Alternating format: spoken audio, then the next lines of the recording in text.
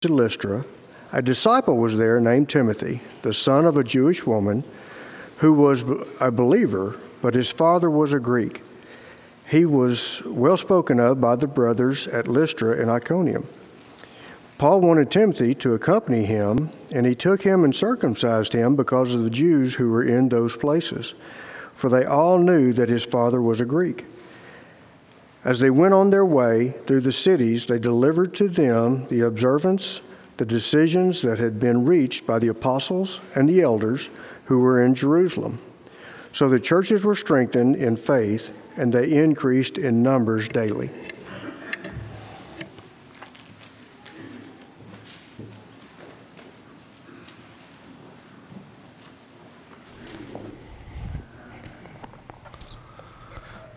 I suppose that one of the most endearing or loved individual in any congregation, not just here because they're everywhere, is what is affectionately known as the candy lady.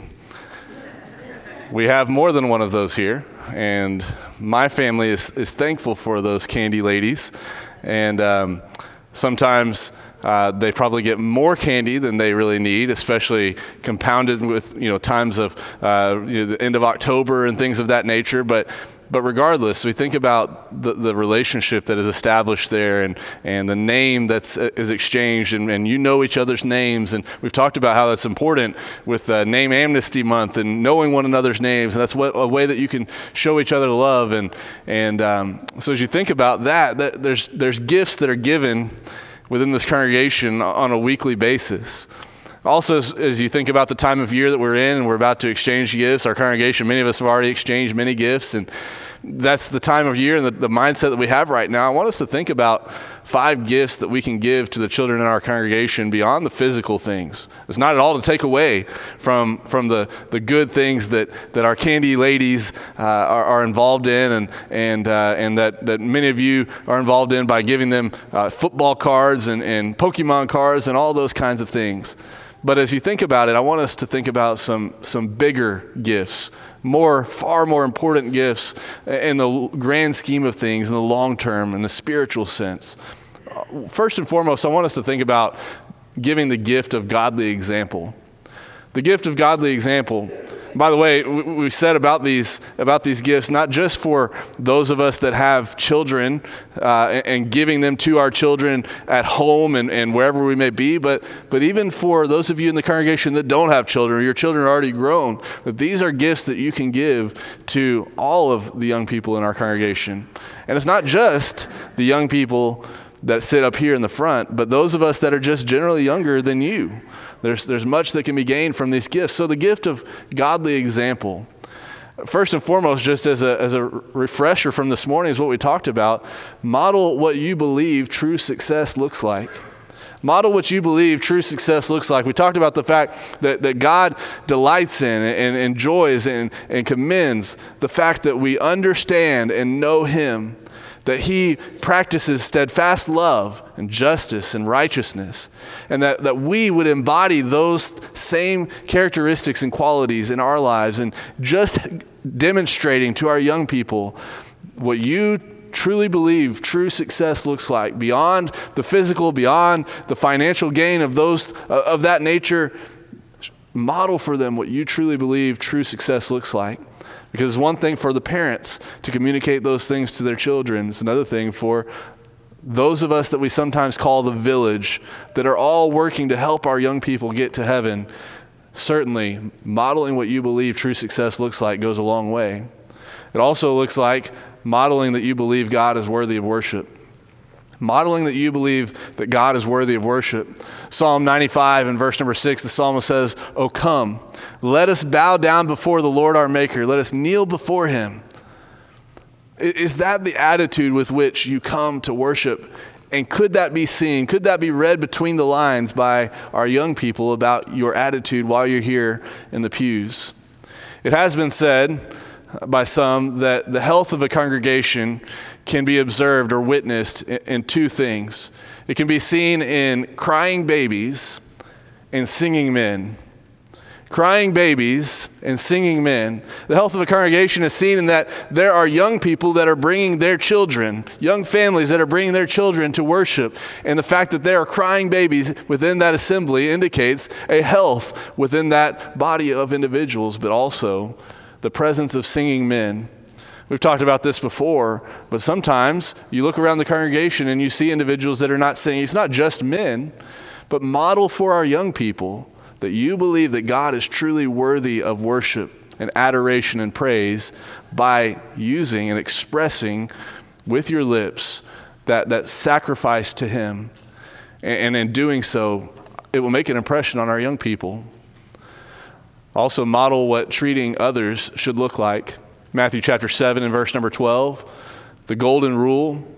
Show them what treating others really looks like. If a family were to go with you to a restaurant and they were to listen to you interact with a waiter or a waitress, and maybe when your food is messed up, your order was messed up or cooked wrong or however it may have been, is it modeled to our young people that you see that waiter or waitress as a human being with a soul that is made in the image of God, a soul that ultimately will stand before God in judgment one day?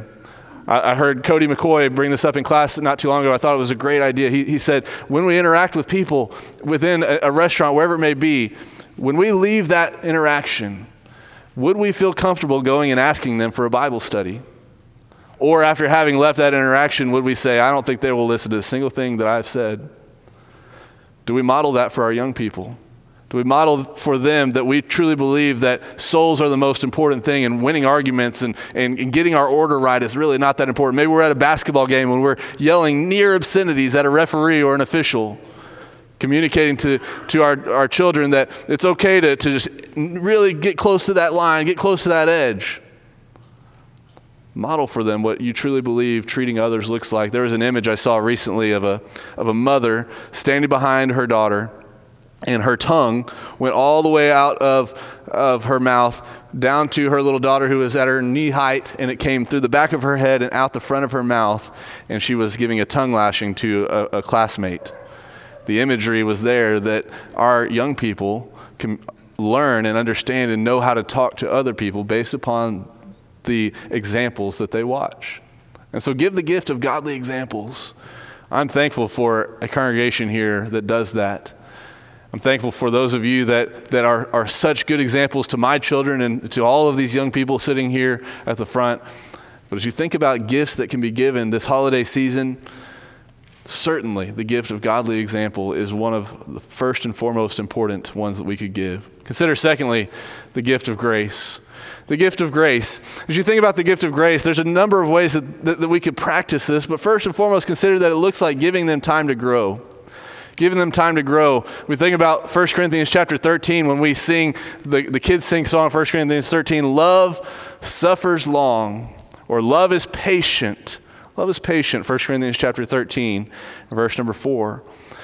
It's been said that you cannot put a man's head on a boy's shoulders. You cannot put a man's head on a boy's shoulders, and it takes time for our young people to grow. It doesn't necessarily excuse behavior, or we can't necessarily overlook behavior, but it does remind us that we were all in their shoes at one point. One thing that we all share in common is that we were all children of someone. We all were children at one point. We all grew up to where we are now. And if we need to remind ourselves of that on a regular basis, that it looks like giving them time to grow. It looks like giving them the benefit of a doubt. 1 Corinthians chapter 13, verse number 7, love not only is patient, but love believes all things. Love believes all things. There's a number of ways we could give our children the benefit of a doubt when it comes to this. Just this morning, as I was sitting next to my son, and he was turned around looking the other direction, and as the scripture reading was being read, he was. I didn't think he was paying any attention at all, but as soon as he heard those first few words being read, it was a memory verse that we've been working on at home, and he turned around and looked at me and started tapping me on the shoulder. Dad, that's our memory verse.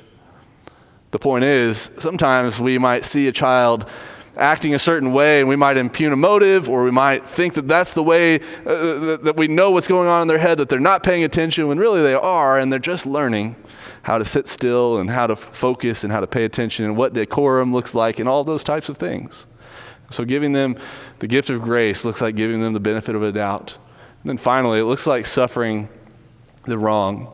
1 Corinthians chapter 6 and verse number 7, you recall that there was one brother that was taking another brother to law over a dispute. He was suing him. He was taking him to court.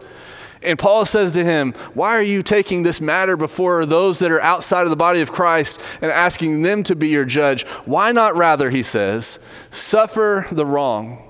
Why not rather suffer the wrong? Teenagers are very well known for giving some very dirty looks to people at times. Maybe it has nothing to do with you, but maybe on their face, they might just have that resting face, as sometimes we call it, that just doesn't look to be all that happy. And maybe they don't have anything against you at all. Nothing that you have done or any interaction that you've had with them has been negative. It's just hormones that time of life, you know? And so as you think about it, looks like suffering the wrong. There may not have been anything meant by what was done by a teenager. I think back to when my youngest brother and I were playing on a go-kart that we had got a used go-kart somebody had given us, and we're taking it all over the pasture, and we took it up to my granddad's house, and I let my brother drive, and he was about, 8 or 9 years old at the time, which was probably my first mistake. And where did he end up taking it? But straight through my grandfather's white picket fence. And he was worried sick about going up there to knock on Granddad's door. He walked up and he knocked on the door and sheepishly had to explain to Granddad, and Granddad looked at him and he just busted out laughing. He said, it's not that big a deal. We can fix that fence. And you know what? You know what one of the memories were that my brother told at Granddad's funeral? About that time that he ran into his fence and it wasn't a big deal. You have an opportunity to give the gift of grace to someone, and it might last with them until you go to the grave. That you are that kind of influence on them, that you had that type of attitude. Give the gift of godly example. Give the gift of grace. Number 3, give the gift of knowledge. The gift of knowledge. Teach their Bible classes, even the 2-year-olds. And that's not just a self-serving comment, given that I have a 2-year-old right now. I know that sometimes it's hard to find 2-year-old teachers because that is a challenging age, the terrible 2s, that is. But even the 2-year-olds, maybe the 2-year-olds are not for you, but there's quite often the need for more teachers, to give some of our regular teachers a break.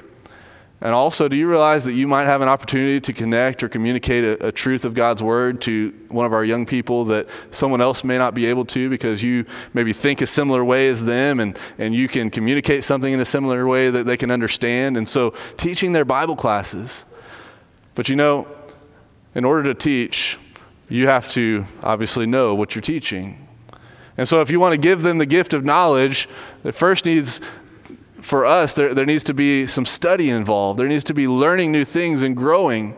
Hebrews chapter 5, verse number 12, the Hebrews author says, at that time, you should have been teachers, but you were still in need of milk instead of having moved on to the meat of the word. And so if we're going to give the gift of knowledge to our young people, if we're going to share with them the truths of God's word and the marvelous love and matchless love of Christ, we need to first dig into the text ourselves to learn and study and grow, to be able to move on from the milk of the word into the meat of the word, so that when little Charlie is asking me on the front row this evening, what does it mean to be under the earth? Hopefully I gave the right answer there, because it caught me off guard, and I think that was right, but I wasn't really prepared. And so learn new things by studying yourself. Think about this. Talk about spiritual things outside of class, outside of worship. Giving the gift of knowledge, not just knowledge about football statistics, not just knowledge about, how to quilt some sort of blanket or whatever it may be, but giving the gift of knowledge by speaking about and talking about spiritual things. Certainly Deuteronomy chapter 6 and verse number 7, that with our children as parents, we are to speak with them about spiritual things when we rise up, when we go by the way, when we leave the house, wherever it may be, that we would do those things. But we'd ask you humbly as parents to do those same types of things with our children, that you would talk to them about struggles that you've had or victories that you've seen in your life, that God has blessed you in whatever area it may be. The gift of knowledge. Similar to that, gift number 4, the gift of answers. The gift of answers, you'd say, well, what's the difference here? And I want us to think about it from this perspective. Sometimes we can alienate children with, quote, that's just the way it is kind of answers. And I'm not suggesting that I have necessarily witnessed that here, but that has been in times past the case in other places that I've been, that the idea of, well, that's just the way it is, that's just the way we do it, just accept it and move on type of answers, sometimes that alienates our young people. We may need to think about why we do the things that we do. And certainly, that's beyond just that. We think about doctrine, but also, as we'll talk about here in a minute, the things that we might consider to be just tradition. You recall from Exodus chapter 12, verses 26 and 27, that at the Passover feast, when they began to practice that, it was told to the parents, the mothers and fathers, that when your children ask about what does this service mean, that you might be able to tell them about the time that the Lord passed over and kept them alive when they were in Egypt. And that was the purpose of the Passover remembrance, the Passover feast. Joshua chapter 4, verses 21 through 24, you recall that as the children of Israel finally crossed over the Jordan River, they built a pile of stones, an altar of stones, and it was, as was said in this section here, so that when their children asked, what do these stones mean, you could tell them about the time that God had delivered you across the Jordan. Give them the gift of answers. But as we said, explain certainly the doctrine. Explain the truth of God's word. But sometimes we also need to explain the traditions. And it's not necessarily that we need to have the attitude as younger people that you owe us an explanation about everything about why we do it the way we do it. But sometimes it doesn't maybe click or make sense, or we can't quite grasp it or wrap our minds around it. And so oftentimes I've used this illustration over the years. When I go fishing on a riverbank, I'll take my tackle box, and certainly you're going to have hooks in the tackle box, and you'll have weight in the tackle box, and you'll have all kinds of bobbers and all those types of things for catfishing. But inside there is also, my tackle box is a lantern mantle. A lantern mantle is this little netting type of object that goes inside of the old school lanterns. Now we have battery-powered things, and we hardly use any type of fuel-powered or propane or white gas type of lanterns, whatever it may be. But you'd use those lantern mantles in there, and that's what would actually burn and burn bright for you to be able to see. Well, what does that have to do with fishing? Well, if you grew up with me, you'd know that most of the time when I would go with my granddad, that's what he would do. He would put one of those in his tackle box because, well, we're fishing at night. On the surface, it doesn't make sense. Well, what does this have to do with fishing? But when you learn, well, here's why we put it here, because it's convenient, because we're fishing and we're already carrying that anyway, it just makes sense. So when we think about traditions, most often our traditions have a purpose and they make sense. Just simply giving a reasonable answer for them should suffice. And we need to accept those things as young people and recognize that in times past, those decisions have been made for a certain reason. And we need to be careful not to buck the tradition, as it were, and to be disrespectful in regards to those things. On the flip side, we also, as again, older people need to think about maybe those traditions were established decades ago and they don't necessarily work in the time in which we live now. And so the benefit of a doubt goes both ways. Giving the gift of grace goes both ways. And finally, as we close this evening, the gift of relationships. Open your Bibles to Acts chapter number 16. As you're turning there, the gift of relationships, I want you to think about the fact that there are studies that have shown that in order for young people, not in order for, but studies show that a large majority of the time, a young person that has had relationship with someone in the congregation, with at least 7 different individuals in the congregation outside of their peer group, that if they have a meaningful relationship with at least 7 individuals outside of their peer group within the congregation, that they are statistically more likely to remain faithful after they graduate, whether they move on to college or they go to the workforce, whatever it may be. Now again, that's just statistics, and we know we can skew statistics and we can do anything we want with statistics, but it makes sense, doesn't it? We are the family of God. When we think about giving the gift of relationships, It said that oftentimes we need to be a Barnabas, we need to pursue a Paul, and train a Timothy. Do you look at these young people here as an opportunity to have a relationship with them? Perhaps one of the greatest ways that you can start a relationship with them is by going to one of their extracurricular activities, one of their events, whether it be their band concert, whether it be a football game, whether it be whatever they like to do, being Reb Tevye and the Sound of Music, right? Whatever they're doing, go support them and show them that you love them and care for them. And in doing so, perhaps you have the opportunity to establish a relationship with them and develop a relationship that's like training a Timothy. But first, it's got to start with personal preparation. This isn't just the big brother, big sister program. This isn't just helping someone feel good when they're maybe down. It's about helping them to learn to be more like Christ. It's about developing them spiritually. And so we need to personally prepare for that as well. First, you think about James chapter 3 and verse number 1. My brethren, let not many of you become teachers, for in doing so, we will receive the stricter judgment. So recognize that as you embark upon this journey, though a great one, it comes along with it some extra responsibility. So personal preparation. But then as you have turned to Acts chapter number 16, recall that in 1 Corinthians chapter 4, verse number 17, Paul calls Timothy his beloved and faithful son in the faith. His beloved and faithful son in the faith, son in the Lord. He looked upon Timothy, as we'll see in Acts chapter 16, as someone that he looked at as an offspring of his in a spiritual sense. Acts chapter 16, verse number 1, as our scripture reading read a moment ago, he came to Derbe and Lystra, and behold, a certain disciple was there named Timothy, the son of a certain Jewish woman who believed, but his father was Greek. He was well spoken of by the brethren who were at Lystra and Iconium, and Paul wanted to have him go with him. And he took him and circumcised him because of the Jews who were in the region, for they all knew that his father was Greek. And as they went through the cities, they delivered to them the decrees to keep, which were determined by the apostles and elders at Jerusalem. You think about proxy parenthood, what we're not suggesting here is that you usurp the authority or the position of someone's parents in our youth group or in our kids sing program or whatever it may be, but rather that you'd be a supplement, that you would stand in a way as a father or a mother in the faith. I think about my father whose his dad was an elder in the church, a spiritually sound individual, a mature individual, someone who you could look up to. But yet Dad oftentimes called Norman Starling his father in the faith.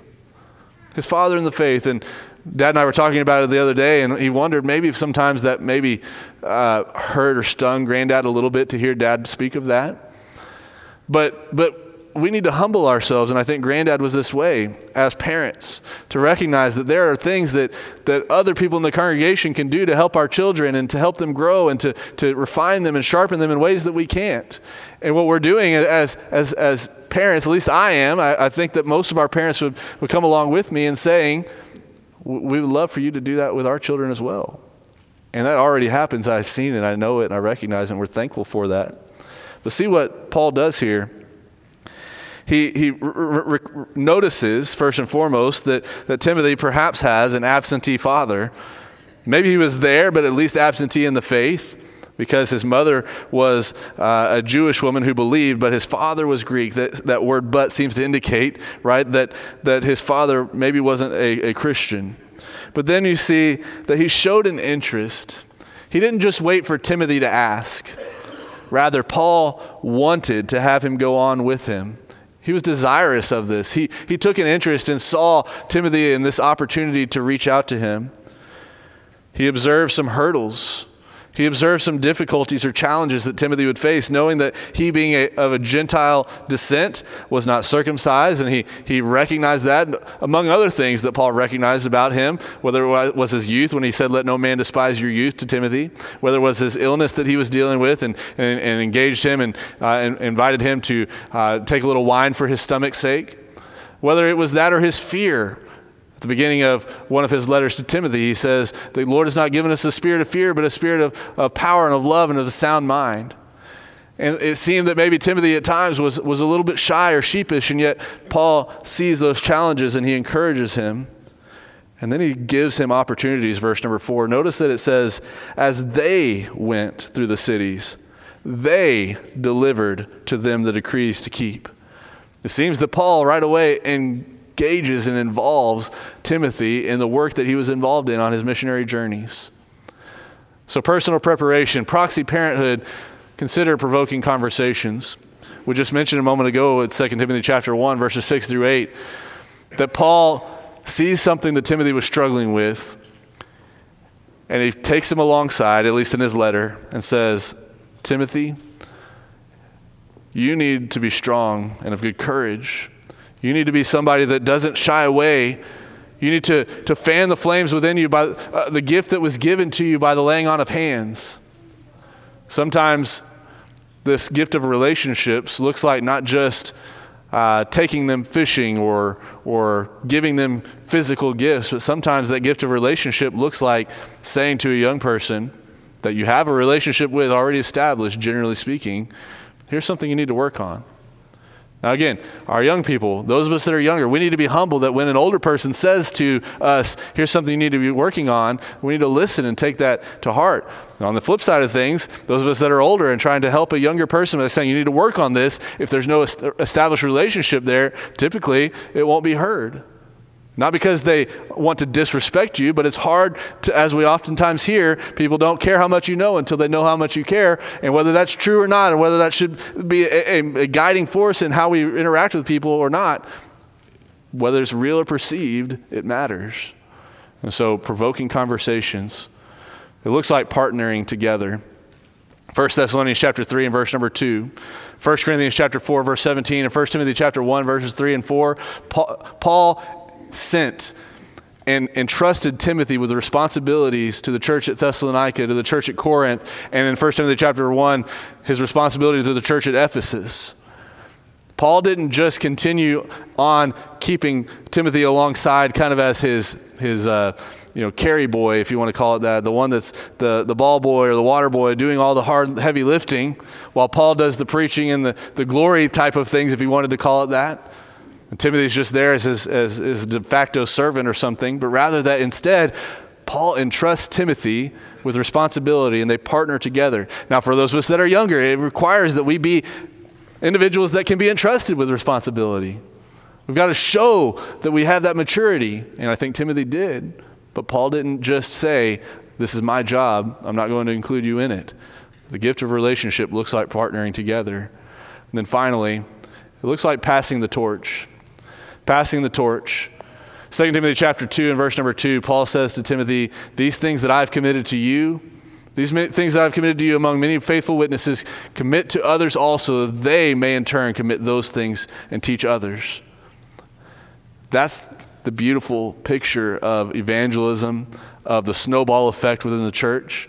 That if we will encourage and teach young people, maybe even young men, to want to be involved in ministry, getting into preaching, whatever it may be, that they in turn will be able to teach others as well and maybe encourage someone else to get into preaching as well. That certainly was the case in my life. It wasn't just, believe it or not, my dad probably wasn't the number one influencer in my decision to becoming a minister of the gospel. But rather that was other ministers that took an interest in me and invested in me and encouraged me toward that. And so it may be you that does that for my son and not me. So think about that, passing the torch. But as we close, I want us to see 2 Timothy chapter 4, verses 1 through 8. Turn there with me, 2 Timothy chapter 4, verses 1 through 8. I want us to see the relationship that Paul and Timothy had and aspire towards that. Aspire towards that as members of the congregation here at Katy, that we would have these types of relationships between those that are older and those that are younger. This great farewell address is sometimes it's called as Timothy is charged by Paul to, therefore, he says, I charge you, verse 1, therefore, before God and the Lord Jesus Christ, who will judge the living and the dead at his appearing in his kingdom, preach the word. Be ready in season and out of season, convince, rebuke, exhort with all long suffering and teaching. For the time will come When they will not endure sound doctrine, but according to their own desires, because they have itching ears, they will heap up for themselves teachers. And they will turn their ears away from the truth and be turned aside to fables. But you be watchful in all things, endure afflictions, do the work of an evangelist, fulfill your ministry. For I am already being poured out as a drink offering, and the time of my departure is at hand. I have fought the good fight, I have finished the race, I have kept the faith. Finally, there is laid up for me the crown of righteousness, which the Lord, the righteous judge, will give to me on that day, and not only to me, but also to all those who loved his appearing. Perhaps one of my favorite things in the world is to go to a funeral of someone who was an influential person spiritually in the lives of others. Because so often you see so many come and sit together in an auditorium like this to honor, to be thankful for someone who is a Paul in their life. And I think about, I don't know that Timothy was ever present for Paul's funeral, if you want to call it that. But I wonder if as Timothy was reading these words that Paul was writing to him as kind of near his deathbed, that as he's thinking about, were these the last words that Paul ever delivered to Timothy? Were these the last words that I'm ever going to receive from Paul? Timothy might have been thinking. And how encouraging that would have been to have that charge given and to say, I am thankful for all that Paul has done in my life. And these young people here, I promise you at some point down the road, if you'll invest in their lives, as I know it has taken place in my life, if you'll invest in their lives, that they're going to be thankful for what you've done because of the gift of relationship that you've given to them, because you said, I want that person to be with me in heaven. I want them to also be able to say that I have finished the course, I have fought the good fight, and there's a crown of righteousness laid up for me in heaven. Don't you want that for them? I know you do. So let's get to work. Let's invest in them. Let's be proxy parents, if you will, not usurping, but supplementing, taking a village, all of us as a congregation, to help our young people to grow so that we can extend the borders of the kingdom further while we're here on earth, but especially also will add to the voices of heaven. This evening, if you're not a Christian, if you put the Lord on in baptism, you become part of a wonderful, wonderful family. A family unlike any other on earth. A family that has many grandparents and fathers in the faith that are willing and wanting to invest in you if you'll just but allow them to. We'd ask that you make that decision tonight, that you put the Lord on in baptism, but maybe you already are a Christian, maybe you haven't been doing enough to invest in those that are younger. Now's the time. Talk about New Year's resolutions all you want. Resolve in your mind that I'm going to find someone, that's going to be the one I'm going to do my best to engage with and to invest in and help to influence for the cause of their soul. If there's anything that we can do for you tonight, we ask that you come as we stand and as we sing. The scripture reading this evening is